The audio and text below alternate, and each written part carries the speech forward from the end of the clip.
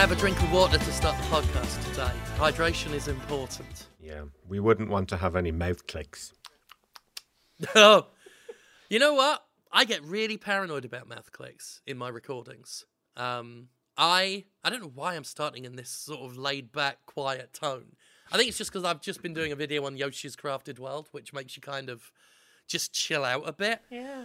I'm kind of into this chill start because It's a nice thing, today isn't it? video games made me want to never play video games again. So chill's good. I need to be in a chill space. We'll talk about that, no worries. Sounds like we all had frustrating video game experiences this week. Maybe.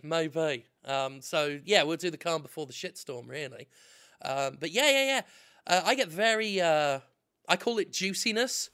If I hear a click or a squelch in the voice recording when I'm doing the Jimquisition, I get very angry and I say, "You juicy-mouthed fuck." And either re-record it or I painstakingly go through and edit out any tiny little thing. It's sometimes, I think, why the videos don't flow as well as they should, because I'm concerned about something that isn't as big of a problem, but to me is the world. So my recordings take longer than they should. There's unfortunately no, at least I've never found a reliable way to avoid it, other than just speaking louder and away from the microphone. Well, see, the problem is we have human mouths that are prone to the issue of, oops, they're meat Yeah. filled with fluid that are blowing air around. It's not a precise science. We're gonna make some wet meat sounds.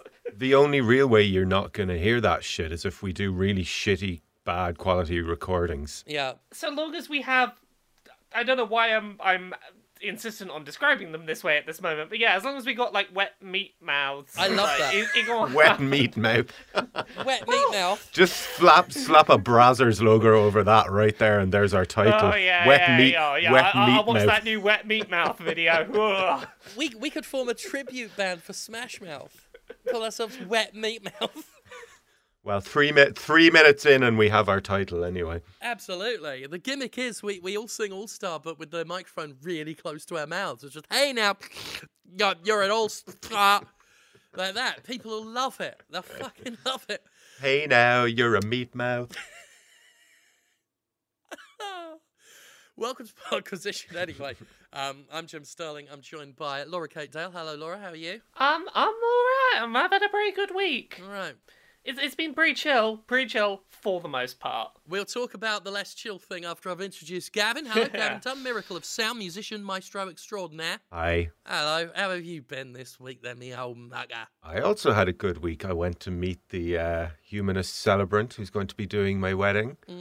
And that was lovely, and we had a nice time, and she was lovely.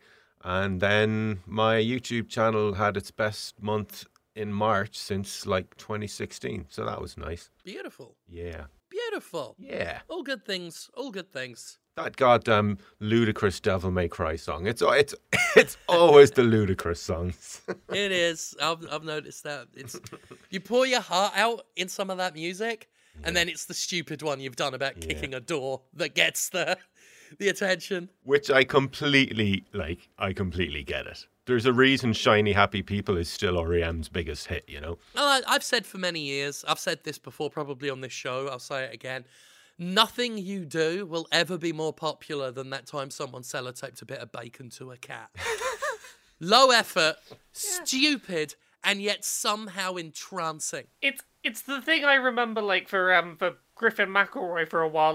No one talked about any of his actual work. It's that time he ate a banana a bit funny at E3. Yeah. He bit through the skin. He just sort of did a munch. Yesterday I got someone to put Sovereign from Mass Effect 1, his speech, over the Amazon blimp, and that was an Instagram post that people just absolutely loved, and it was just so funny because it's just the way things are. We love those silly things. That's it. You can never be sure what'll take hold on the internet. And I've fallen into this trap that I've rightly accused game companies of doing, and it applies to me, where, I've had a go at games like Battlefield, Medal of Honor, trying to be Call of Duty enough and say, if you try and go for the thing, you'll never get the thing. And every now and then I'll do a video or something where I'm like, oh, this will take off. This will fucking take off. And it doesn't. It's the thing I didn't expect at all. Yeah. That I threw up that was like, this might interest a few people. And then suddenly that is something that people end up talking about a lot. You never can tell. You just got to try and you just got to do your best. How about that? That's life, really. Do everything you can. Don't you worry about the baby or heart. Just take some time, little girl. You're in the middle of the rap. I can't even remember the words. It's been so long since I heard that song. Everything will be alright. Don't worry, the guitar's in the other room today, so. You say don't worry as if we've ever been upset by the presence of the guitar. I must go back and listen to them. I told a large group of Mississippi residents that I was going to replace God. That is a hell of a week. It was a heady gambit, I won't lie. That is some Bruno doing gay kissing in the MMA ring, risky stuff there. Oh, I haven't gotten round to the gay kissing yet, but we'll get there, I'm sure. I went out at this week's Pro Wrestling Ego show. I went out to address the crowd, gave them a long spiel about how better their life would be if they gave up their flimsy beliefs and put their faith in me. And then I said, when I die, leaving the world a better place than I found it, I'll march on heaven, kick the gates open, tear your God down from his throne and take my rightful place at the head of the divine table. Jim. Jesus Jim. I love you, Jim. Jim, you're wonderful. Yeah, you have got balls the size of fucking cannonballs. I do. It's a real medical issue.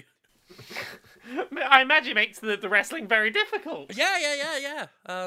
You've got to be careful when you're bumping because you don't want to basically fall on yourself. But anyway, that was a very fun night. That night.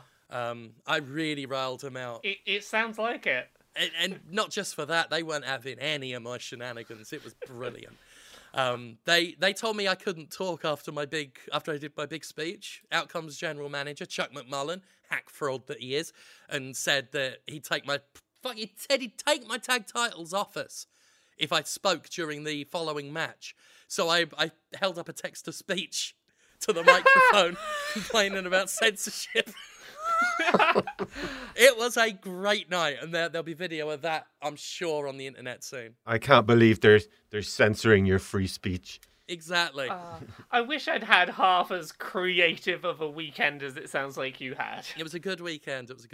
But to remember, all of this is sandwiched by me still watching awful B-movies to ruin my day.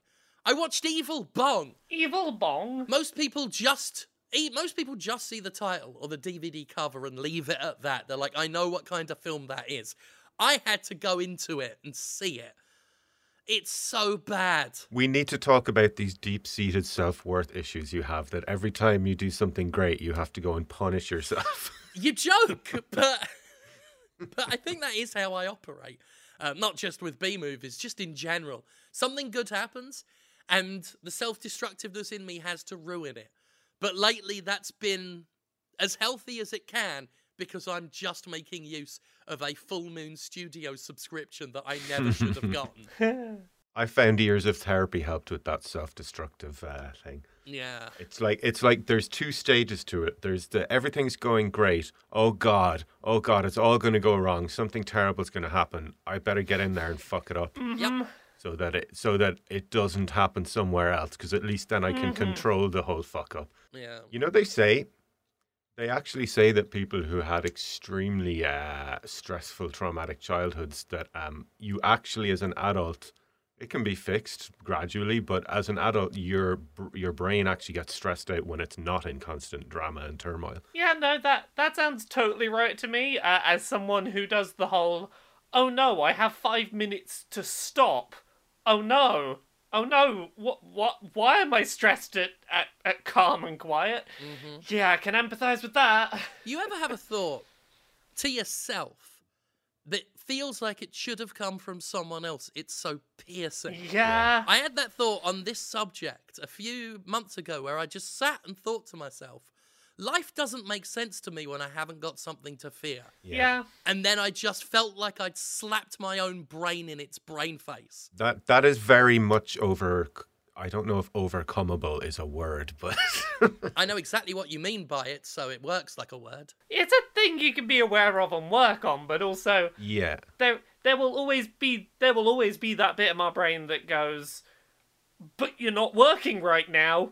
Everything's gonna go wrong. Find something to be scared of. Yeah. Even if you are working. Yeah. Well, there's that too, but there's also the you found 5 minutes, but you didn't work. Yeah. We fucked up. And then you can just, that moment afterwards when you're just like focusing on the bat, like seriously, I'm like, I wish I could enjoy that this new song's doing well, but all I can do is feel a deep sadness about something I didn't do very well in the mix. Yeah. Right, yeah. Every week for me. And I didn't mix the bass properly or whatever. And I'm just like, not one person out of the fucking 400,000 going on who've listened to it have noticed this, and I'm still like, yeah, but it sucks. My memoir started printing like in the last few days, and I spent that entire day not getting excited about that, but going, yeah, but I've really been a bit slow to start on book 3 though, haven't I? You know, I really should have started it by now. Wait till the memoir comes out and somebody points out one tiny small little detail about it that's like one spelling mistake on page 74. It's going to happen, and I'm going to hate myself, but you know, it's great. I can have like some of the most successful popular videos ever. Like one of the big famous video about digital homicide, the lawsuit that I did, the big retrospective on being sued. I got one word wrong in that video. Wow. I have never watched that video again. And I never will. I will never go back and look. Sometimes I go back. I don't go back and look back at a lot of my work, but every now and then it's valuable to see where you were and where you are now, and try and remember some things you did that you forgot, and be confirmed that there are some things you shouldn't bring back because they didn't work. I can't do that one because it was such an important video for me to do for myself. The fact I messed one thing up, where I get over it with a lot of other videos, but that one, it stings, and it's one word wrong. I've had some, like, for that memoir that's happening, I had some early reviews, and like, I think out of like 30 plus reviews, we were averaging like 8 out of 10 was our average on score, which is like, that feels really good. That's really good for a first book. I'm very happy with that. Yeah. But there's one review in there somewhere in this list of early reviews that was someone who gave it 1 star and was like literally unreadable garbage. Can't understand it. The structure's terrible. This is unreadable. Don't know how anyone could like understand what was being said. And I'm like, oh, like everyone else disagrees with you, but oh no. Oh no, you're the one that's in my head. That's the one you focus on, yeah. You know what's great to do when you're getting a shit comment like that is go onto a piece of art on YouTube, like a music video that you know is objectively amazing, and you're guaranteed to see some absolute plonker in the comments completely misinterpreting that piece of art and making stupid comments about it. And it will just remind you that, like, it's okay. Everyone, no matter how good, gets this, you know?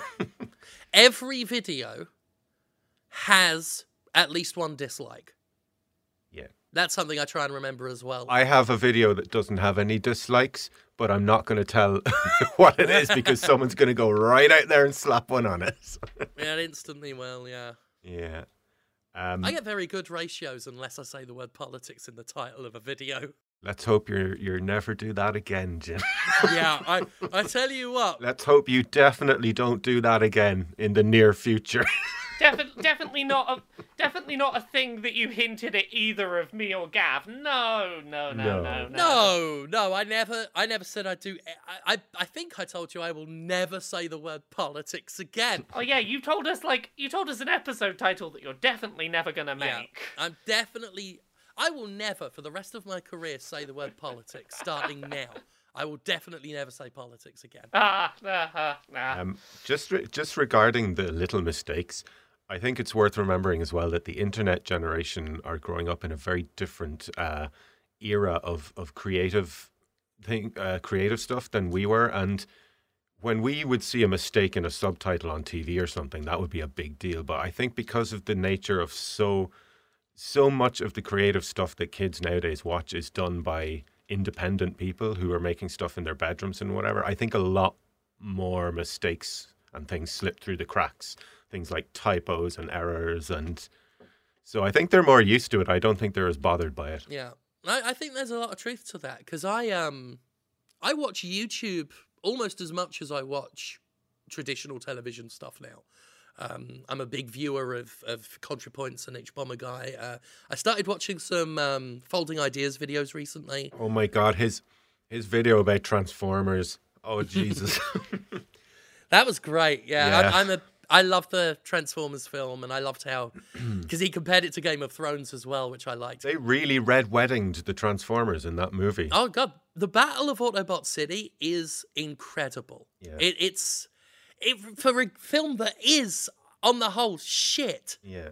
As a social cultural moment, that movie was really significant because I don't think they had any idea how traumatized they had made millions of kids. No, yeah, You know? they really didn't grasp it. They were just flogging toys. It's like what we said about the thing you don't expect to take off. They Yeah. thought they were just selling toys, and they didn't realize they were informing an entire generation's culture About death.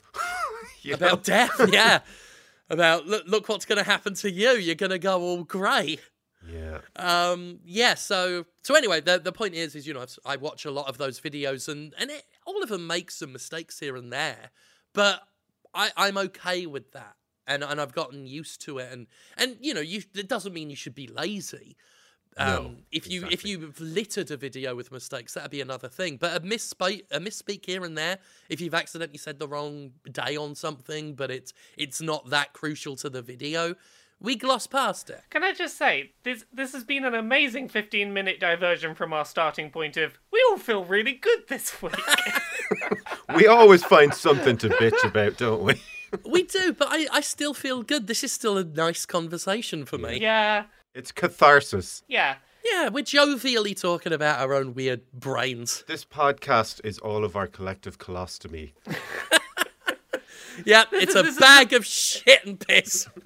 This is the video game show that we're like, oh, should we talk about video games? Nope, we got to have our 15-minute friends therapy chat first. Yep. It's just one big catheter, and we all just shit and piss into our microphones, and Lovely you guys stuff. listen to it for some bizarre reason.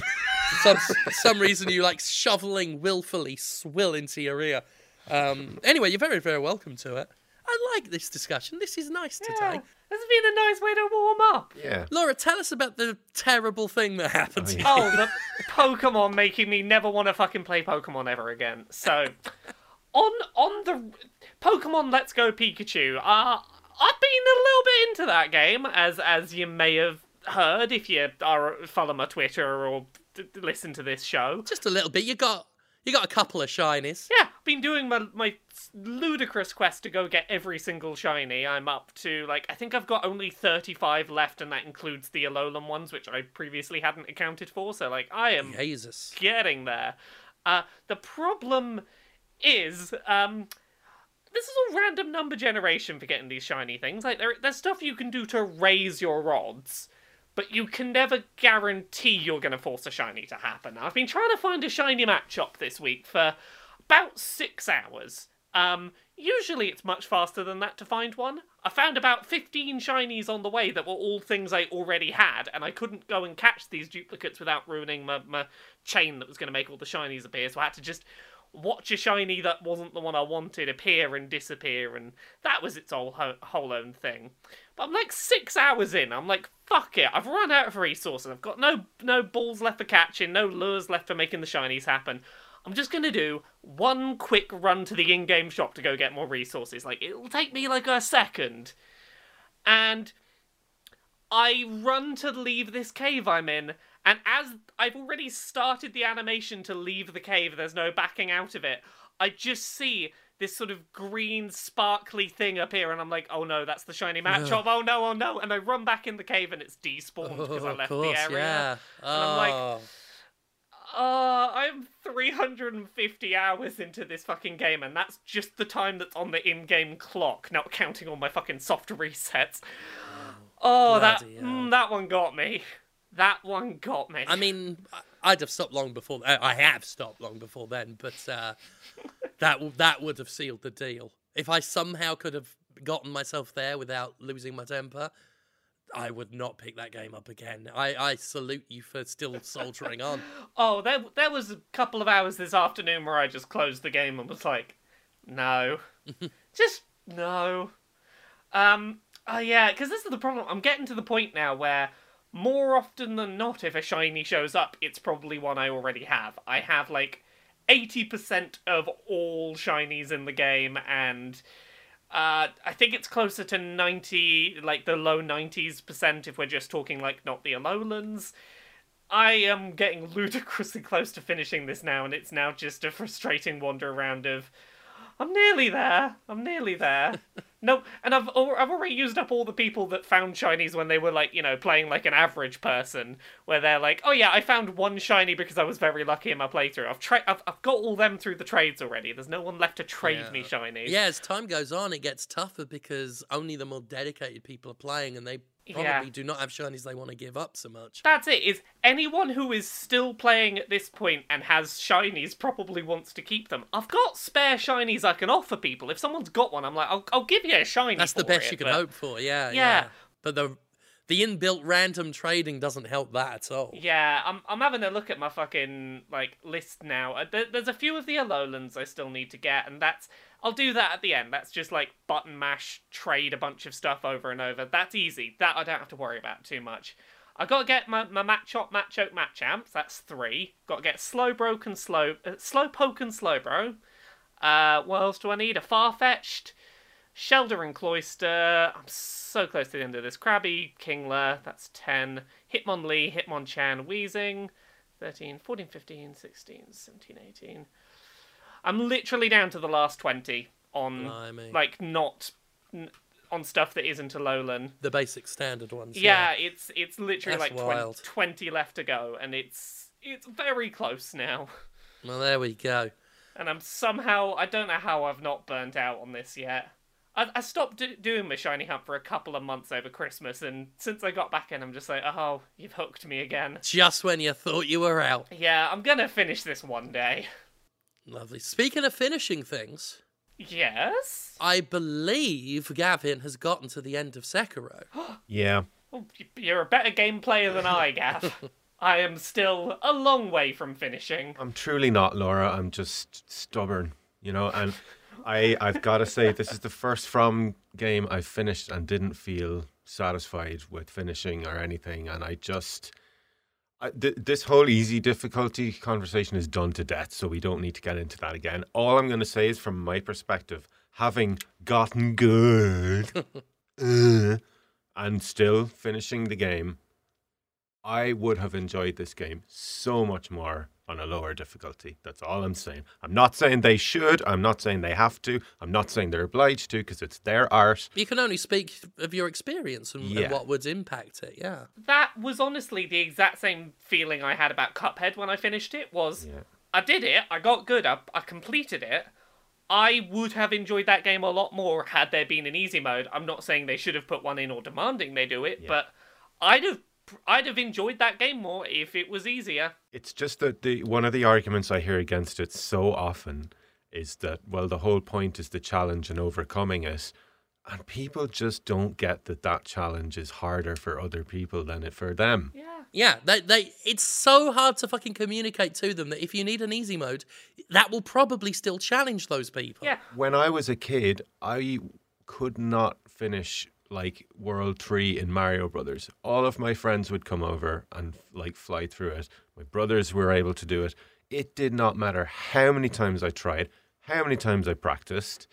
I just couldn't do it. And that is just because I have a lower ability. When people ask for an easy mode, they're not asking to make the game so easy that they no longer have any challenge. They're saying, hey, can you give me a mode where it's a level of challenge that is fun for me, as opposed to that higher level of challenge that is fun for someone else? If anything, what's being asked for with that kind of easy mode is to have the exact same relative experience as someone who is good at it. Yeah. Exactly. You're asking to say, like, here is my baseline level of skill, challenge me from this baseline. Yeah. I always liken it to instruments. I've played guitar for like nearly 20 years and I still can't do shred solos because I don't have the dexterity and the reflexes, you know? Oh shit! Sorry to interrupt you. I found a shiny that I don't have while we're very recording. I did it during the middle of the fucking recording. I found a shiny. It wasn't the matchup I was after. It's a fucking shiny Hitmonlee. Oh, fucking grab that sucker. Yeah, I hope it doesn't fucking run away. Okay, continue your story. About Sekiro, anyway, as much as and I don't want to give the impression I didn't like this game, because I really, really liked it. I mean, it's got so much stuff in it that a From game always has that's great, like the exploration and some of the locations. Like, there's a location towards the end that's probably the most gorgeous area they've ever made. And weirdly enough, one of the easiest levels in the game, with like a really easy boss at the end. And that was the most fun. That 2 hours was the most fun I had in the whole game, because like they gave me a relatively simple area that was gorgeous and had an easy boss at the end. And I don't know, I just felt with this, like with Dark Souls and with Bloodborne, you make your progress and yeah, you hit brick walls sometimes, but it's maybe 2 or 3 times per game.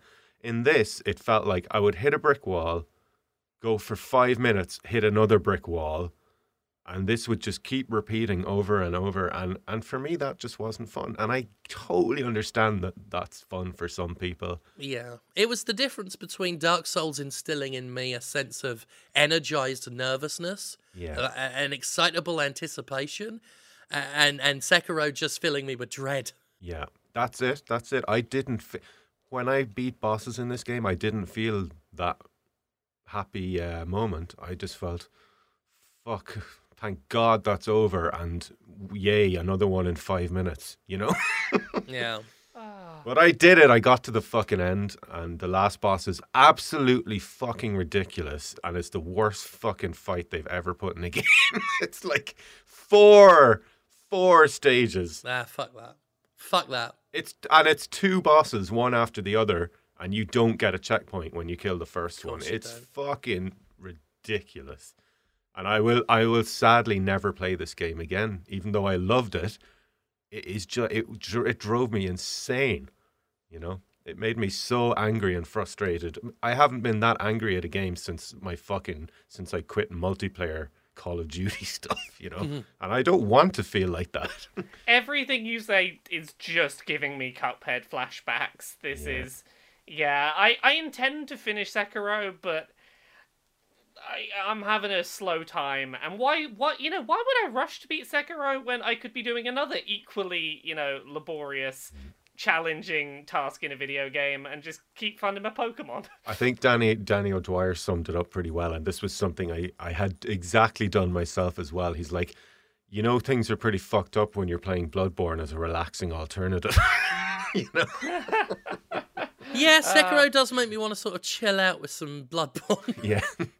I caught my shiny Hitmonlee. I did it. Very good. Very good. Live shiny action, only on the Podquisition. There you go. You heard the excitement that happens when I find an arbitrarily different coloured thing. I did go back to Sekiro after last week's Podquisition. Like I said, I would. Practiced with the Undying Fella at the temple, so I could finally sort of really get to grips with the posture system and parrying and all of this, and confirmed that the game just ain't for me. Yeah. That maybe if they'd have made it what it seems like it was going to be, like a more thoroughbred stealth game, rather than add the dueling system, because I just don't do fighting games. I didn't get on with Revengeance. It's not my cup of tea. Parrying is, like I said in my Gimpressions, which I put up in the interim, dodging, I roll that. Shields, I block that. Parrying, it's not my cup of tea, even with the more forgiving thing. Everything in this game between the bosses and mini-bosses in those other moments, I absolutely loved. I loved the stealth. I loved the architecture and the huge castles and stuff.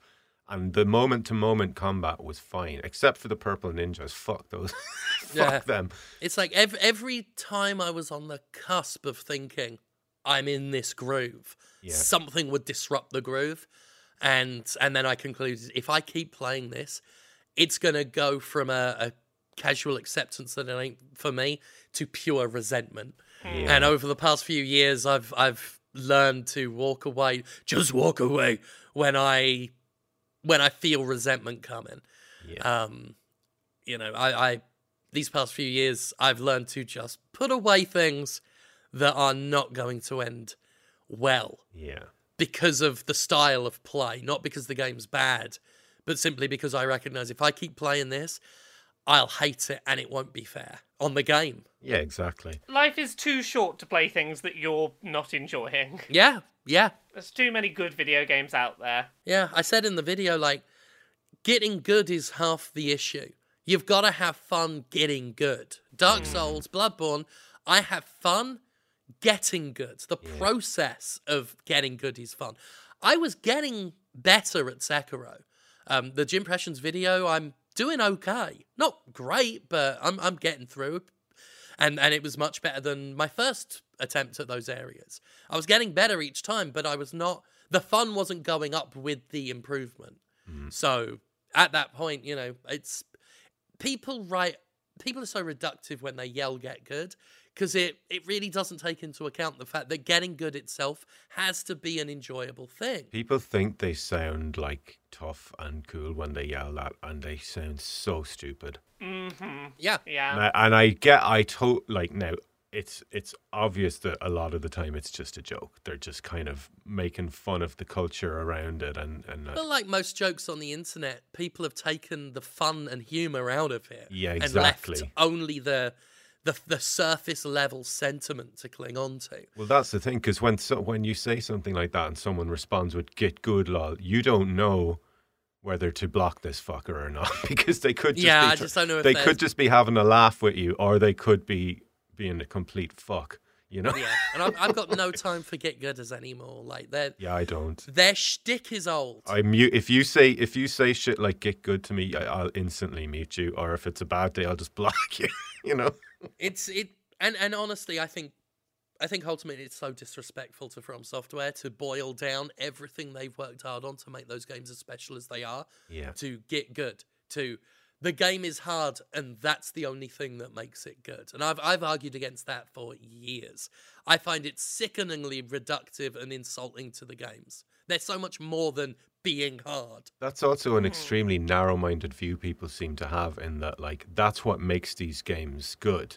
I'm like, okay, maybe that's what From feels and what you feel, but it's always been my least favorite part of them. It also sort of implies that games can't be good if they're not difficult, which, like, as a game that I have been playing recently and Jim played this week attests, totally not the case. You can have a game that is easy, still be really fun. Yeah. If games were only good when they were hard, Animal Crossing would be the shittest game in the world.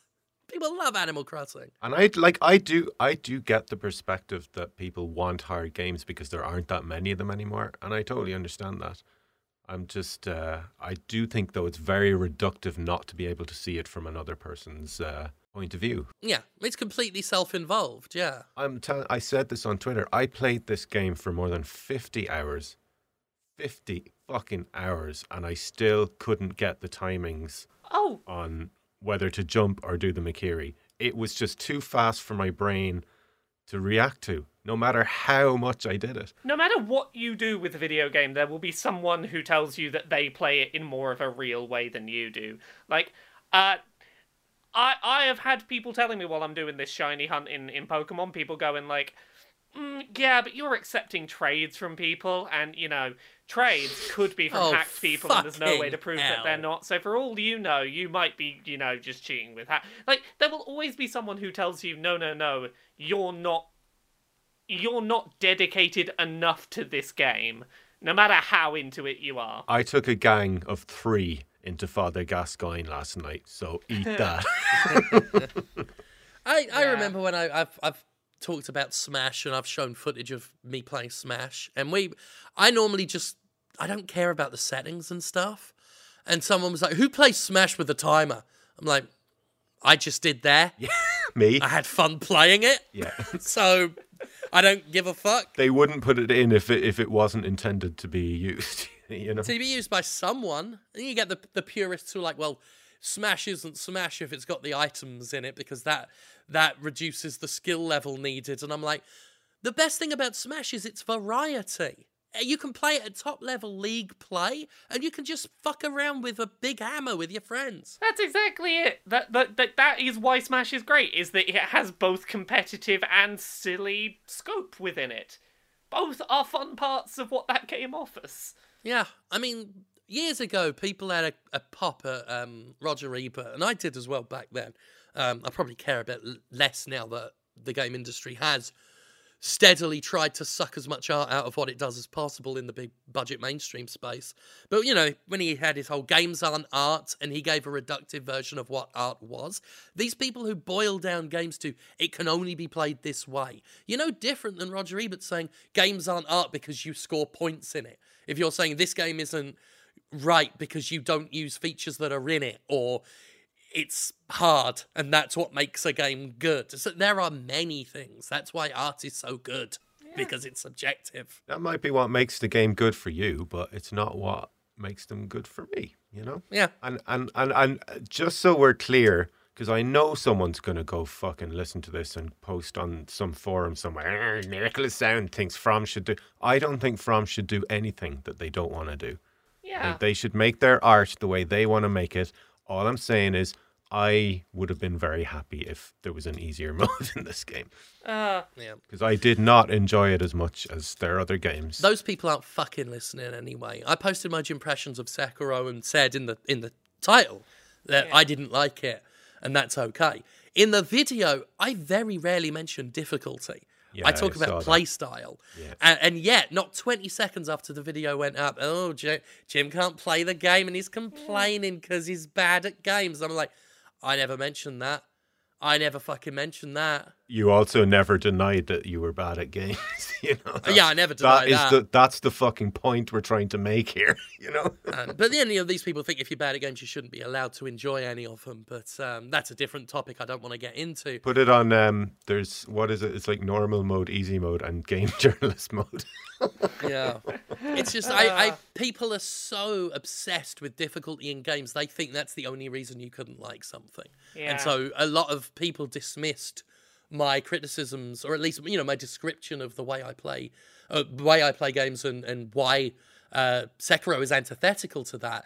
They ignored all of that and boiled it down to, yet again, another get good situation, which is just so boring. I'll flat out admit, like, it was the one thing that stopped me enjoying the game was the difficulty. And it's not even that it was hard, because hard is okay sometimes. It was that it requires intense, prolonged periods of really intense concentration and reaction that I just can't manage without having a nervous breakdown. And that's fine. Yeah. That's fine. And if there were an easy mode, people talk about the integrity of the experience, they won't have the same experience. It don't matter. Because you're having your experience, friend. Yeah. Let them have a different one. It doesn't affect you. Hey, here's the thing. If an easy mode in that game makes it so it's basically two completely different games, great. That's two games now instead of one. Like that's a game that you like and a game that someone else likes. That's two games without having to make another game. That's great. That's more bang for your buck. Exactly. That's value right there, folks. I don't know. I've been hemming and hawing as to whether I want to make this Monday's episode about difficulty again. Like I've done that. I've tried that a few times over the years. It's never ended up well for me because people don't fucking watch it.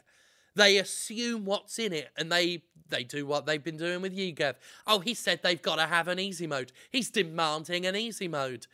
When I more or less always just say that it wouldn't hurt me if there's an easy mode. Or that I would have liked this. Yeah, some people would enjoy something more if it were easier for them, and they had an option. It's very much not the same as they should have done this. Yeah. Yeah. We most of us in the community, for what it is, the fractured hellscape that is the gaming community, right?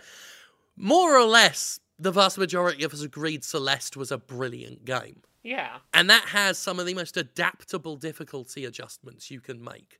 And it's not ruined the game for anyone. Yeah, no one had less of a very difficult experience because for people who wanted it, there was the option to slow things down so that they could get through it. Just to give yourself a little edge. Yeah. And there are many ways you can do that with those difficulty settings. Not every game can handle difficulty settings that nuanced, but I wonder if perhaps because part of the fact that that game is a game about feelings and a game with a female protagonist, and I wonder if that maybe skews the audience slightly so there's a little less of the get good, you ruined my game by putting difficulty things in it. I wonder if that's a factor, because...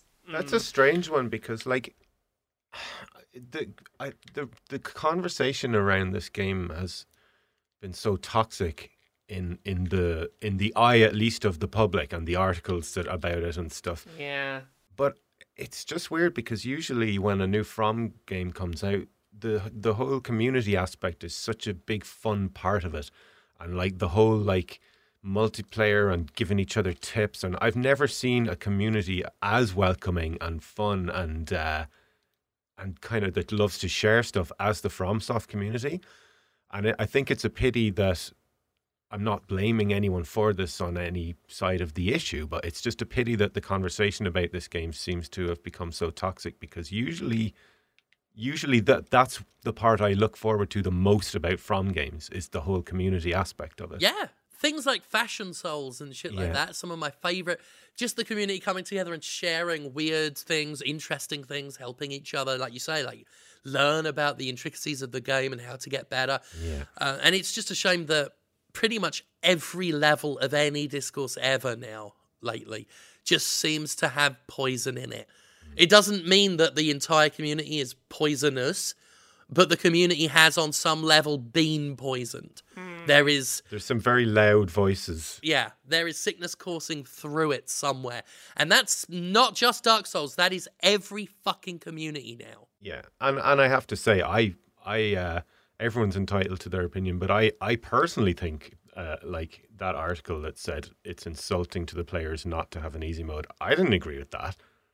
You know, I don't think it's insulting or disrespectful. No, that was coming down on the side of demanding. Yeah. Yeah, but again, like, that's an individual article. I don't think that is the overwhelming sentiment when people talk about difficulty modes. The problem with that then is it gets twisted into game journalists demand an easy mode. Well, that's it. Like, no one ever says this person with this name, who is an individual by themselves, says. And that also then becomes, if we're having a conversation like we're having, where we're saying we'd like this, that then gets turned into they're demanding this.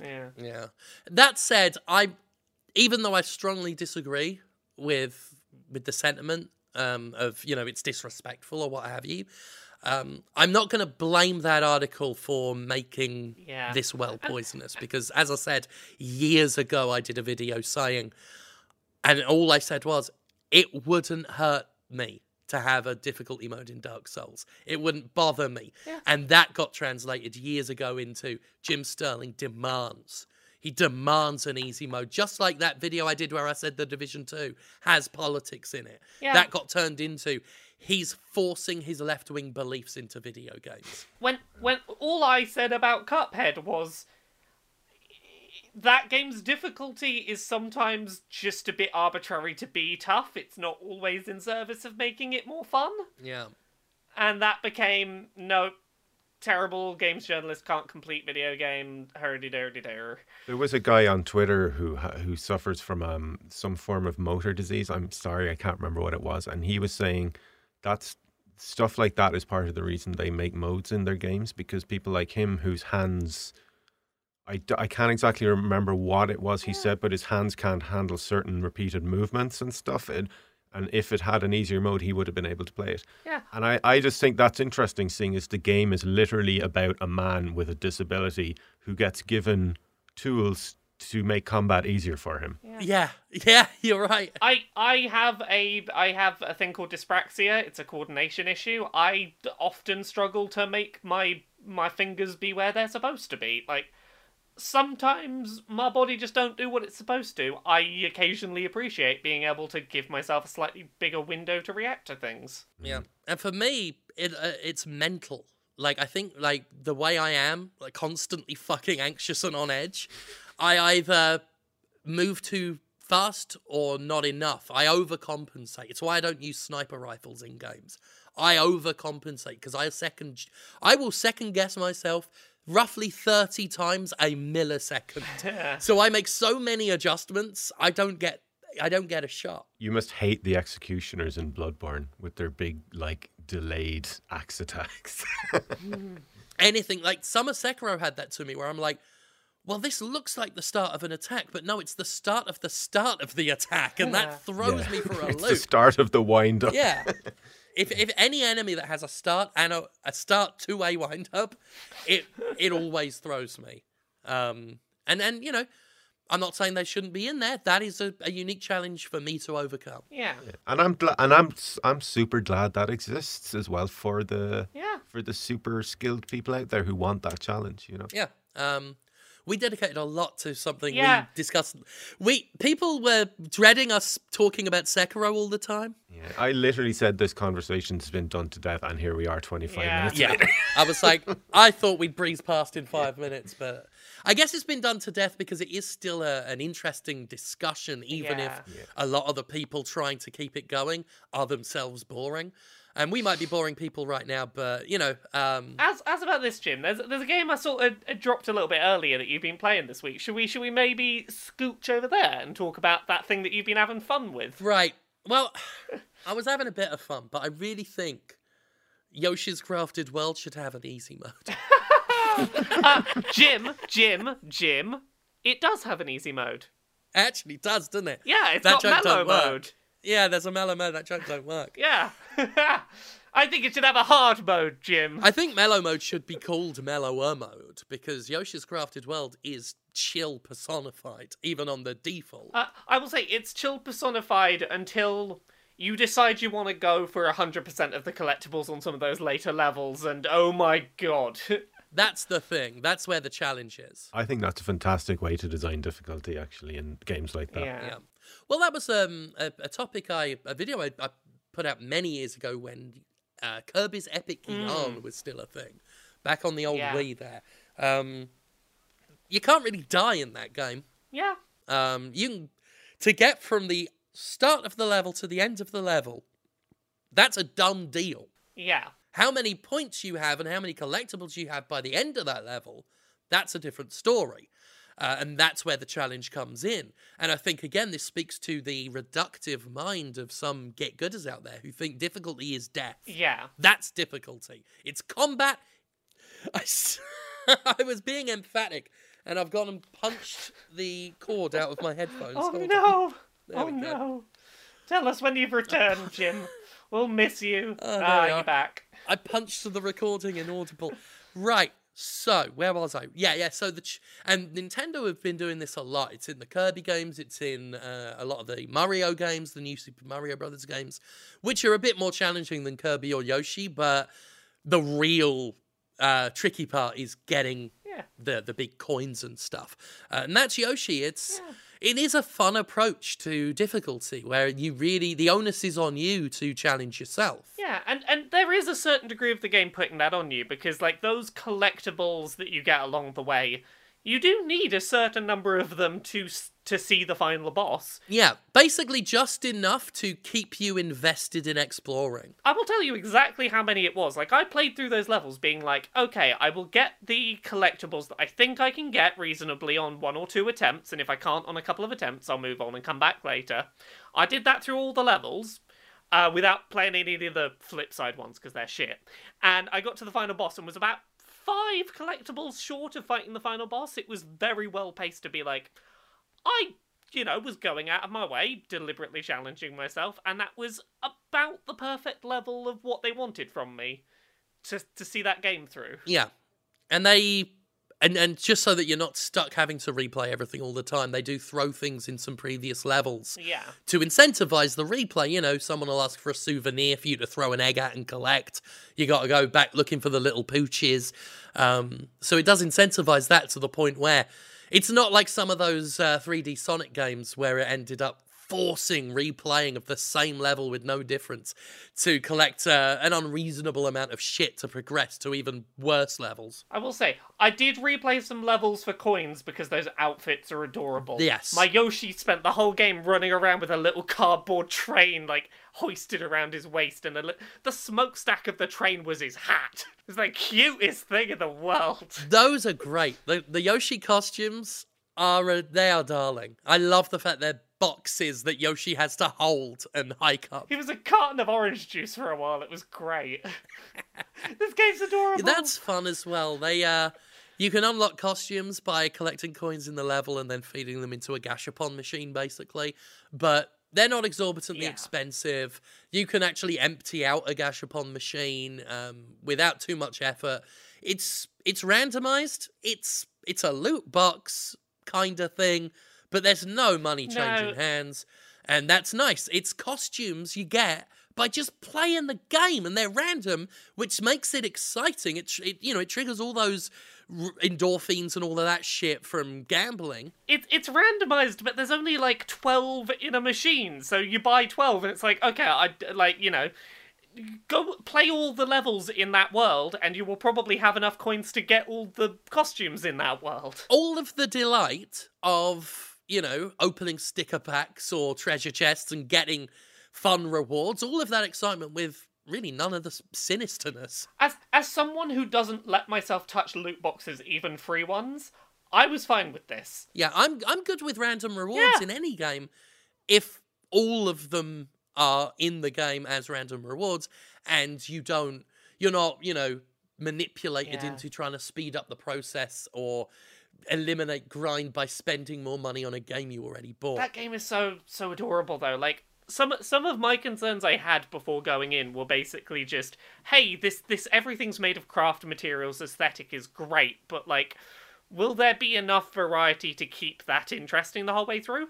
Totally. Toward the end of that game, was still like, oh yeah, I guess you could do that with those materials. It looked great. The vast majority of its, like, here and there ideas it throws in are very fun to play. I was talking with Jim about this before we started. I love the level where you're on a little plane that's hanging on string, and you've got to, like, walk to the back of it so the nose will go up to make it fly upwards, or vice versa. I don't like riding Poochie. Yeah, we were talking about that, yeah. You don't, like, lock onto him, like... I tuned in at the wrong time there. And if you stand on Poochie's back and you want him to, like, change direction, you have to, like, walk physically steps on his back, like, risking falling off. It doesn't feel quite right. There's a little bit of magnetism keeping you in place, but it's not enough to feel correct. It just feels a little weird. Just a little bit off. You're just slightly disconnected from control in a way that feels unsettling. It's like you're playing with a little bit of lag. That's it, yeah. That's just this. Yeah, lag is a good way to describe it. Because Poochie is luxuriously animated, so if you turn around, Poochie often has to slow down and turn and go. And you're right. It feels like latency. It's the same thing I dislike about latency while being its own specific issue, but that comes up in like 1 or 2 levels. It's not. Oh yeah, it's not. It was a thing I could totally ignore and like still have a great time with this game. Yeah, and the dog's cute, and most of the time, if you're riding Poochie, you're going in one straight line, and he's doing all the work. So it's not a major thing. The game is not mind blowing. It's not something I'm probably going to be speaking about even next week, but it's fun. But it didn't have to be, though.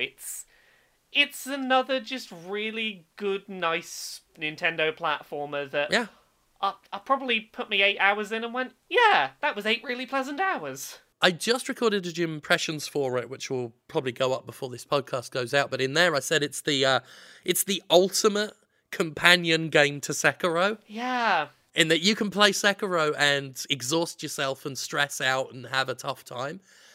Which can be fun, of course. But then if you need to simmer down but you still want to play games, that'll calm you the fuck down. I will say, I can't remember if I said this last week or not, the co-op is frankly abysmal. Don't bother playing the co-op in this. Like, I had a great time with this game. the levels are not designed to give you enough space to avoid accidentally interacting with your other Yeah, it character. doesn't look. Yeah. There's not they don't like increase the number of egg ammo things you can collect as a pair, which means that you're both constantly a bit low on resources. Can you do a Resident Evil and go, give me an egg? I wish it could.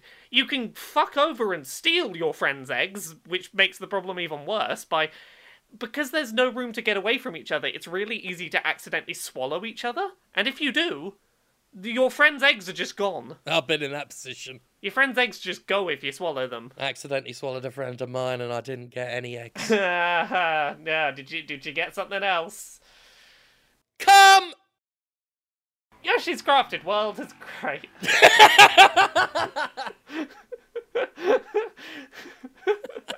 Yes, please. Enjoy that, Nintendo. Yeah. Have any of us played anything else this week? When I've not been crafting a world on the Switch, I've been trying to save one from the evil Shinra Incorporated. Been replaying Final Fantasy VII. Oh, yeah. That game never, or I say never doesn't surprise me, but I think this time playing it, probably because my political beliefs and things have evolved a lot more since I last Yeah. played it. And you can see it in the Jimquisition, where I've gone from just bagging on AAA publishers to really, and I don't think you could do the job I do for as long as I've done it without eventually really loathing a lot of what capitalism is. Oh, capitalism, is full of things that are terrible and that we should tear down at once, burn down the establishment. Yeah. Yeah. And going back to Final Fantasy VII, I've been startled by how upfront that game's anti-corporate message is. It's not just evil corporation bad. It dives into what a world run by unchecked corporatism is. Epic Store exclusives everywhere. Honestly, had that game, it feels like it released in such a weird time for a game like that, because a couple of decades prior, you've got the hippie movement. It would make sense for a piece of media like this to happen. Today, we seem to have circled back round, the planet is dying, we've realised we really need to get on top of this. The 90s did not seem like a time where this, your protagonists are a bunch of eco-terrorists. Yeah. Is sort of how they're presented. I'm like, that's okay, yeah, okay. That itself is interesting. Yeah. Because it, again, playing through it now, with my beliefs having become more concrete and formulated, I'm seeing that it does throw up the question of, are they environmental protectors or are they just fucking terrorists? The first act you do in the game leads to hundreds of deaths, and there's a point where when your side is facing basically the bite back from Shinra, one of the members of Avalanche, the eco group, basically says, I think we deserve this. This is a reckoning. This is our punishment. Yeah, it felt really recently. I've been doing a D&D campaign. It's the Dice Font one I do with Conrad, and a bunch of shit in that has felt really weirdly familiar. Replaying Final Fantasy VII at the same time, in that it's very odd being there is a lot of questions about just what is okay to do in order to try and save a world that is fucked. Yeah. And the game ain't brilliant at addressing that. I mean, Barrett just shrugs that question off. He doesn't rethink, but they ask the question. Yeah. And like you say, for a video game in 1997, yeah, to come out and talk about corporatism and genocide and terrorism and put you in the group with the terrorists and asks you to figure out, are they better or not? The very fact that, if you'd asked me, 5 years or so ago to describe Final Fantasy VII, I wouldn't have hesitated at using the term eco-terrorists to describe our group that our protagonists are in.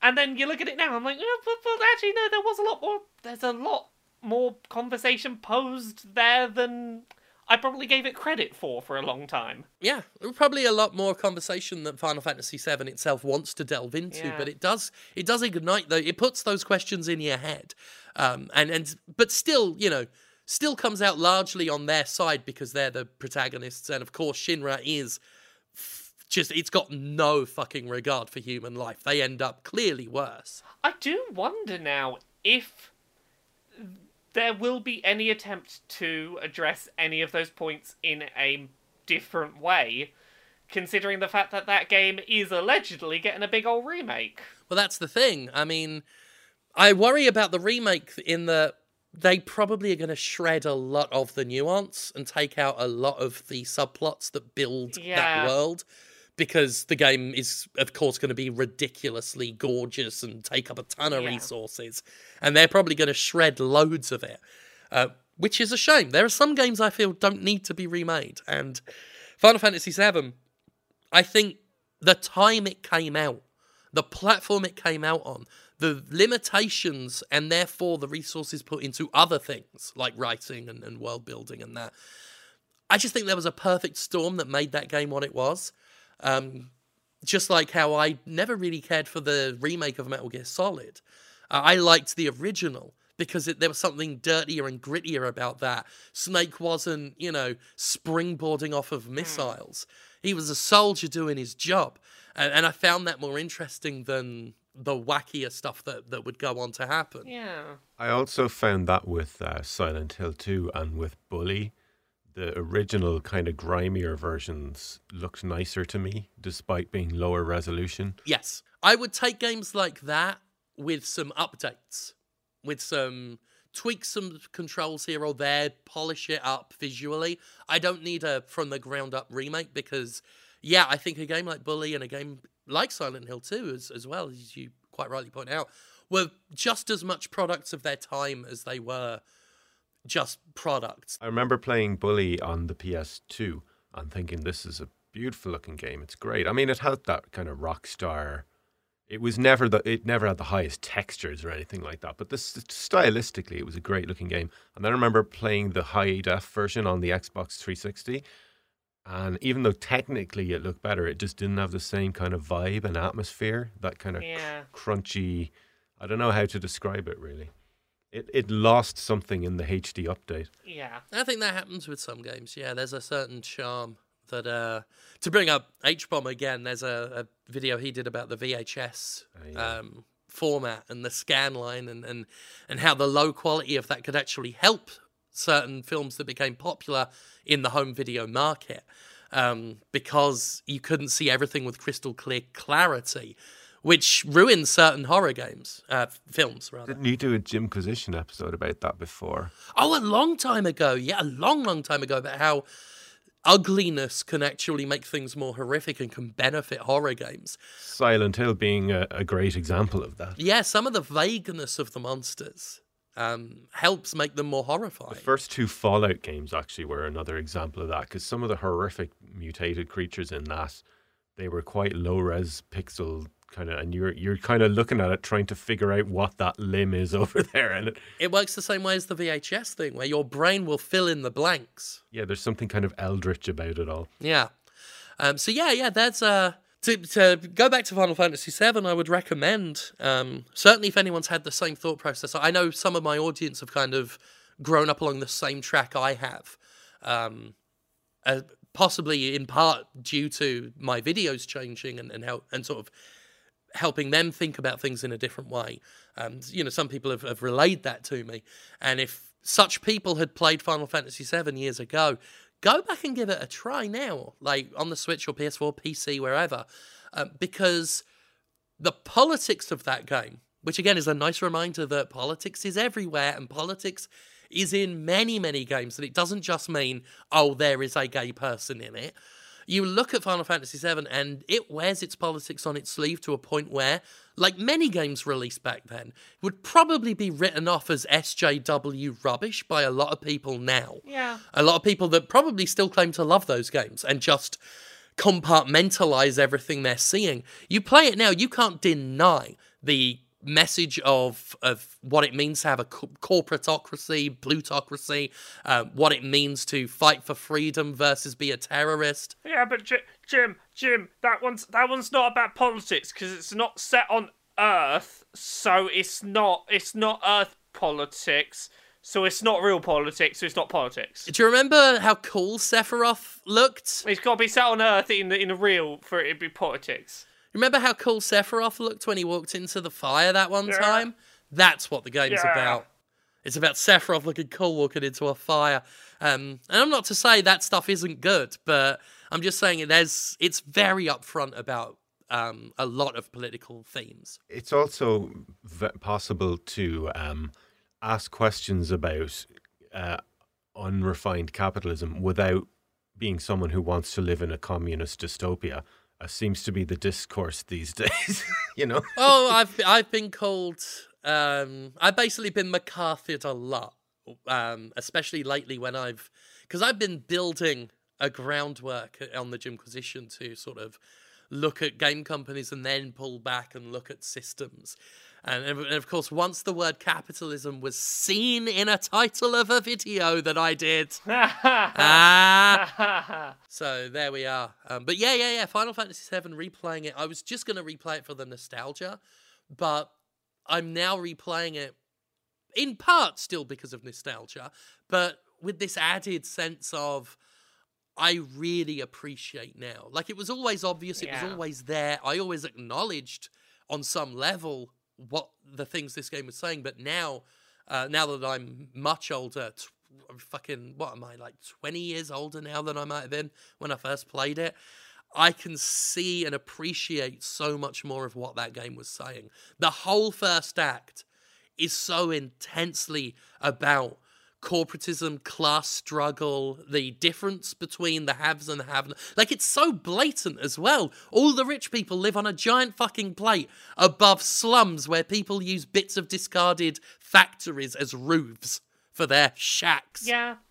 I think there's definitely room for, like, modern retrospective look backs at that game of people going, oh, hey, we look at games differently now because, you know, growth of the medium. Yeah. There's interesting stuff here that we don't talk about. Bits of it have dated really badly, but... Oh, God, yeah, but... there are themes in there more pertinent now than even they were in 97.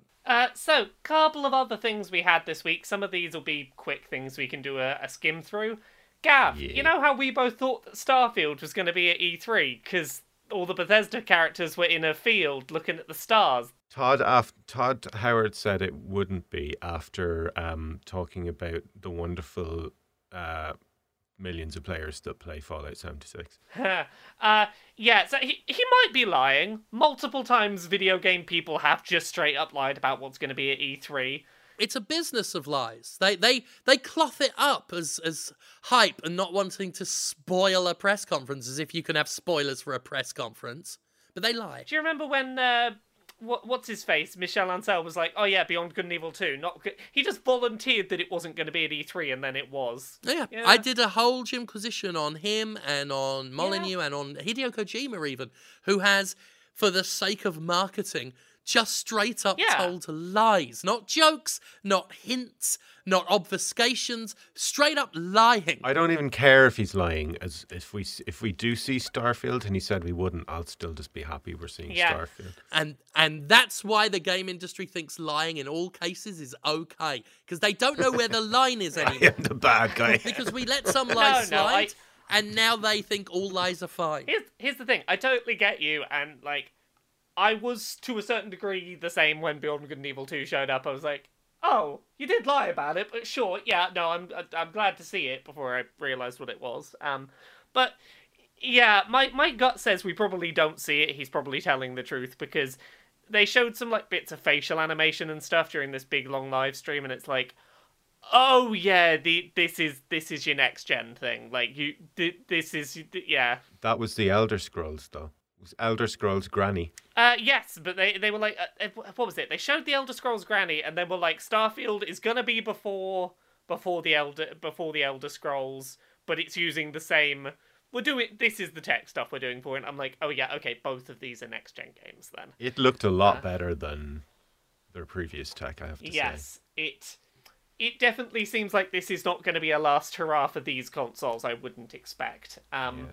We also had a fun bit of story where Jason Schreier at Kotaku did a big, lengthy feature that I think is well worth a read about the mess that was the development of Anthem. Yep.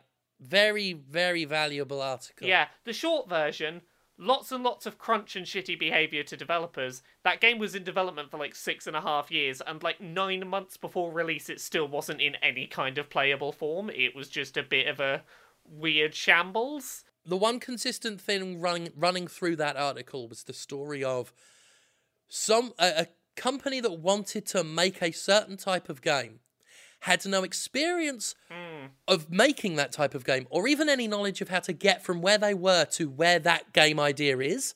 On an engine that actively worked against them for that style of game. Yeah. And they did not at one point consider not trying to just force the game to be what they want it to be, instead of letting the game be what it was. It has to be this online-focused thing. Can we do that? Not right now. Do we know how we want to try and get to that? No, not right now. Do we want to maybe decide now? Yeah. No. So, have you seen the BioWare response yet to that article? Yeah, fuck them. Fuck them for that. It went up within like 30 seconds of the article, so clearly like they hadn't read the article but were aware that Schreier was investigating them, and They knew it was coming, yeah. So their response, I'm just going to read like a little paragraph from near the end that really fucking pissed me off. As a studio and a team, we accept all criticism that come our way for the games we make, especially from our players. The creative process is often difficult, the struggles and challenges of making games are very real, but the reward of putting something we created into the hands of our players is amazing. People in this industry put so much passion and energy into making something fun. We don't see the value in tearing down one another or one another's work. We don't believe articles that do that are making our craft better. Fuck them. Fuck them. Dismissive pricks. It's like, look at you, Kotaku, with your article saying that we have bad business practices and probably should have done things better that would have improved the lives of our workers and the end result of our game. That doesn't make our games better. It's needlessly tearing down each other. That's not... No, we accept all criticism, but not that one, Kotaku. I mean, they may as well have just posted Get Good Scrub. Yeah. That's the level of... They took a lot of fucking words to say Get Good Scrub in that response. They did. Fuck them. It's so dismissive, and to say that article has no value when it's possibly the most valuable thing to have come out of Anthem. Oh god, it is the most... A spotlight on mismanagement and overwork and the farce that is calling crunch BioWare magic to try and dress up, to try and propagandize the fact that workers are being basically driven to death, to stress, to nervous breakdowns, and apparently shining a light on that is not valuable. No, it's the only valuable thing. This is the truest piece of, like, actual investigative journalism that has happened about this game, and they're like, ew, we don't think you should tear each other down. That's not good for video games. I'm like, oh, fuck off. Fuck off. Yeah, and this isn't me going to bat for games journalists. I get accused of that a lot. Right, the last time Jason and I talked to each other, I'm fairly certain we took turns shitting on each other. But he does fucking good reporting. That's just a fact. He's been right more times than he is wrong. That article was well researched, very carefully written, did not tear anything down, certainly. It relayed a story, and it's a story I think it would behoove much of us, especially people in BioWare to read. Yeah. I just think Jason doesn't care how many people he steps on, just as long as he can make a name as an investigative journalist. Oh, gosh. I can never hear that phrase and not Yeah. think of Zoolander. So, if you're still enjoying Devil May Cry 5, the Bloody Palace content for that is finally live, so you can go play through a bunch of combat arenas. Some person on DeviantArt accused Epic of having stolen their original character for their bit of art and making it into a Fortnite skin without asking them. Wow. Turns out that was a big old hoax. Turns out DeviantArt will let you change which file you have uploaded in for an uploaded image, but not change the date it was uploaded that's listed. That did happen to me before, though, with a piece of music. Yeah. I made a piece for a game, they rejected me, got a different composer in, and lo and behold, my fucking creation turns up in the game with no credit and no money. Oh, indeed, I'm not saying that it doesn't happen, and, like, yeah, that is a shit thing that it happened to you. And unfortunately, they changed it just enough that I couldn't do anything about it legally. Yeah, that is shit. I got by that bit of trickery though. What, the Fortnite one? Because it was one of them stories. There are certain stories that come up where I'm like, fuck, if I am gonna get 50 emails about this and it's gonna stress me out. It's Sunday night. I've got a Gymquisition going up in the morning. It's now or Tuesday. I chose then and not Tuesday. I should have sat on it until Tuesday. I posted up a video. I did my best to present both sides and the possibility this was fake, but I also did make fun of Epic a bit too much, so I took it down, but left me feeling a little bit foolish. I will, an April foolish, even though it was March 31st. The reason I think it's worth bringing up is just because I don't blame anyone who assumed that that Epic had stolen this, because the evidence did appear to be there, and without knowing very, very specific things about how DeviantArt works, it's not a thing that anyone would know. Like, it took the DeviantArt community, like, days to work out how it had been faked. But accusations always spread faster than retractions, which feels important to, highlight retractions. But also, even if something looks like there is crystal-cut digital evidence, be really careful online. Like, it's getting easier and easier to fake evidence of things. Yeah. And it's getting quicker and quicker that the outrage spreads about it without anyone checking the... Yeah. Exactly. Normally, I don't try and get ahead of the curve. I normally wait. Like I've often said, my channel isn't a news channel when people are like, oh, this happened 2 days ago. But in that case, I thought I was going to save myself stress. It seemed so clear-cut. It looked like there was a backdated piece of evidence that made it clear that theft had occurred. It was an interesting case. And I know it's also thrown up discussion about, are people quick to believe things because they're angry at Epic? Certainly that wasn't my motivation. My motivation was pure mental self-preservation, because I'm not on board the Epic hate train as much as some people are. People are angry at Epic again today. Oh, what they do today? Borderlands 3 is their latest exclusive. Oh, it's going to be a 6-month exclusive for the Epic Store. They've won, by the way, Epic. Yeah. People are being super mad now, but they've got the Outer Worlds and Borderlands 3 now. Yeah. There are very few people who want to boycott the Epic Store who probably won't end up succumbing to temptation. No, they've done it. They got the games they needed. Video game boycotts don't really work historically. Yeah, but I hope they do improve the store, because it's a bit piss, right? It's a bit piss right now. Oh, they need to. Epic's won the battle of getting, or rather will win the battle of, getting a fuck ton of us to download and install the Epic launcher. The trick is the second war of keeping us. Yeah. I was looking at these features they're putting in, and I was just like, how does an entire team of tech people take that long to make something as simple as that? Right? Yeah, how is it 9 months before we're going to get a shopping cart on a web store? The Yeah. Gymporium, available at thegymporium.com, has a shopping cart. You can buy some wonderful Gymquisition shirts. And you are not funded by the profits from a multi-billion-dollar game. Yeah, we don't have Fortnite, and we don't have a 10-cent investing huge amounts into us.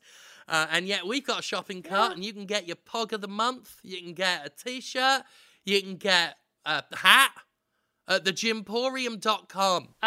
Other things we had very quickly. I played The Division 2. Ooh, how's Division 2 doing for you? It's all right. It's pretty enjoyable. I only played about 6 or 7 hours, and it's more fun than the first one. It's like, it's very easy to kind of stick to yourself and then team up when you need to. And beautifully, you don't have to talk to the other players at all. And it's still very easy to find a couple of people to do a mission with you and just quietly go through it together. And I've been finding it kind of zen. I like that.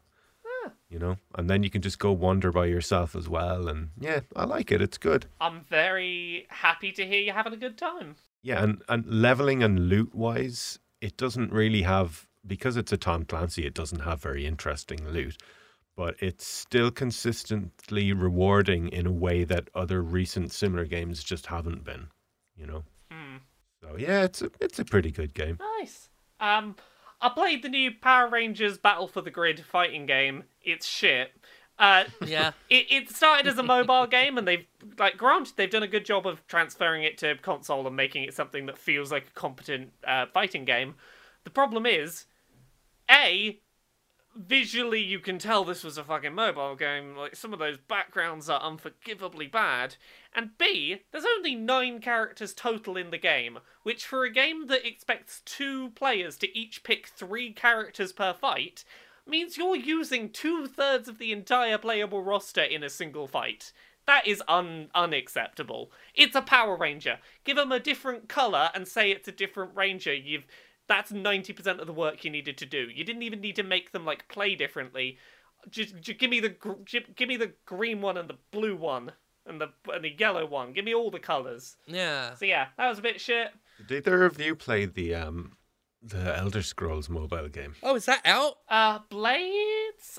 It's out on Android in beta, I think. All right. I don't know how it is yet. I have not had a chance to look at it. Is it not out? It's out in some form or another. Some people have been playing it. Elder Scrolls Blades. Fuck. Is it like fully out? Yeah, on iOS. Yeah. Oh, okay. Fair. Last I heard was just Android. It's sort of available. I haven't paid much attention since then. 3 out of 5 stars, which in terms of user reviews is quite mixed indeed. Yeah. Well, we've got that downloaded now. It's almost finished. Nice. I got back into playing that Starlink, the Ubisoft Toys to Life spaceship game, because basically my fiance bought me a couple of the ships that would allow me to properly 100% that game in the way that the base game did not let me. Because, surprise, surprise, that game didn't sell well, and the price of its plastic toys has dramatically tanked, to the point that my fiance was like, yeah, it's fine, I'll get you the plastic toys.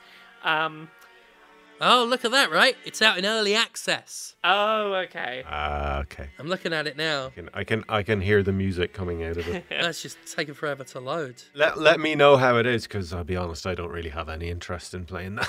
Yeah. Yeah, I'll try and make some time to give it a go in the week before we next convene. If it's surprisingly good, I'll give it a go. But And my last couple of quick bullet points were the big gaming subreddit, Reddit r/games. They closed on April Fool's Day, not to do an April Fool's joke, but to do a very serious post about really shitty behaviour in the games industry. Good on them. Well done. Yeah, that was wonderful. That was very good. I think the post was about shitty behaviour on their sub as opposed to the industry. It was a bit of both. It was their sub, but talking, also about the fact that, like, online in games discussion, this is a problem, symbolised by the fact that it's happening so much in our subreddit. Yeah, they took a big stand against toxicity and hatred and bigotry, and it was... Yeah. It warmed my heart to see it. I mean, I've had a kind of love-hate relationship with the Reddit games community before. Sometimes they really like what I'm doing. Yeah. Then I'll stop making fun of EA and then they'll hate me. But it's always been one of the better places you can go to for games discussion, and I was just thrilled reading that post. It was a step that, like, reading that, I went, oh, good. If I ever comment on there and someone's shitty, I can at least know that the mods, at least in theory, have my back. And that's a reassuring thing, yeah. Yeah, and in general, they are good. I've posted 1 or 2 times on Reddit games before, and if there was any real hatred, they nipped it in the bud. And also, it's worth mentioning that there's 2 of them. And I always felt like the names should have been reversed, because there's games, Yes. which is the discussion forum, and then there's gaming, which is kind of more the memes and jokes that tend to... It always throws me for a loop, those names. Yeah. They are the wrong way around. I always felt like gaming should be the one that's about the discussion, whereas games should be the one with all the memes. We got through a lot today. We unpacked a fair bit and probably put a few things in boxes. Yeah. I don't know what that means. But that was a great little podcast, I think. That's the longest one we've done in a long time. Yeah. In a while, yeah. I think we did a good one there. I've pulled my trousers down to my knees. I don't know why I've done that. I'm going to pull these back up and ask you, Laura, how can people find out more stuff that you do on the internet, please? See, I could answer that, but right now, my brain's just like, maybe there's something secretly great about just pulling your trousers down to your ankles that I don't know about. Maybe I should do it too right now. There's a freedom to it. Freedom Well, pants. maybe after I've done all my fucking shilling myself first. Laura K. Buzz pretty much everywhere. Twitter, Twitch, YouTube, those kind of places. I got some books, Uncomfortable Labels, that comes out on July 18th, which is like 3 months away, and that's really weirdly close now, I've suddenly realised. And Things I Learned from Mario's Butt, you can put money down for them. They're both probably going to be out during the summer, would be my expectation. One of them's July, one's probably not far after. That's probably it. I'm on Dice Funk, that too. Delightful. Gav, you. Miracle of Sound on YouTube, on Spotify, on iTunes, all those places you can find my songs. And you can follow me on Twitter at Miracle of Sound. And you can support the aforementioned Patreon as well at Miracle of Sound if you want to keep me making songs as a job and doing this every Wednesday or Thursday for you. Because that is one of the things that money allows me to do, is to do this podcast, which is nice. Yeah. Capitalism! Woohoo! Someone told me that I'm not allowed to criticize capitalism because I directly benefit from it. Despite the fact that most of my money actually comes from patronage, which is quite different. It's a very different system. And also, like, Jim, are you aware you live in a society? We do live in a society. I directly benefit from my music. Am I not allowed to criticize Well, it? there we go, you see. No matter what we benefit from it, unless we're billionaires, we're all victims of capitalism. Yeah. Yeah, but and it's well, my point of view is like it's okay to want something to be better, even if you benefit from it and other people do. And if someone else isn't, you can say, "Oh, wouldn't this be better if it worked to someone else's advantage as well?" That's it. But this. What do we know? We're a trio of fuckheads. I don't talk about stuff on the internet anymore, really, because what's the point? Yeah. Someone's always, no matter what you say, someone's going to get really mad with you. It's fine. We'll finish this and I'll go beat up some people in roller derby and it'll all be fine. Yeah. There we go. As for me, you all know where my stuff is. I would say, if any of you are interested in the wrestling stuff I'm doing, keep an extra eye out on Pro Wrestling Ego and the stuff I'm doing, and the Rest Sterling hashtag I use, which you can mute if you don't care about the wrestling. WRESTERLING. I think I said that right. Sterling. Support Manto, innit? Keep an eye on it because we're in the end game of what we've been doing, of what Stardust first did over a year ago. We're leading up to what I think is what I was here for. In terms of just cool storyline stuff. So I'm looking forward to that. And that's it. Thank you again for your support. We will see you next time. Goodbye. Bye.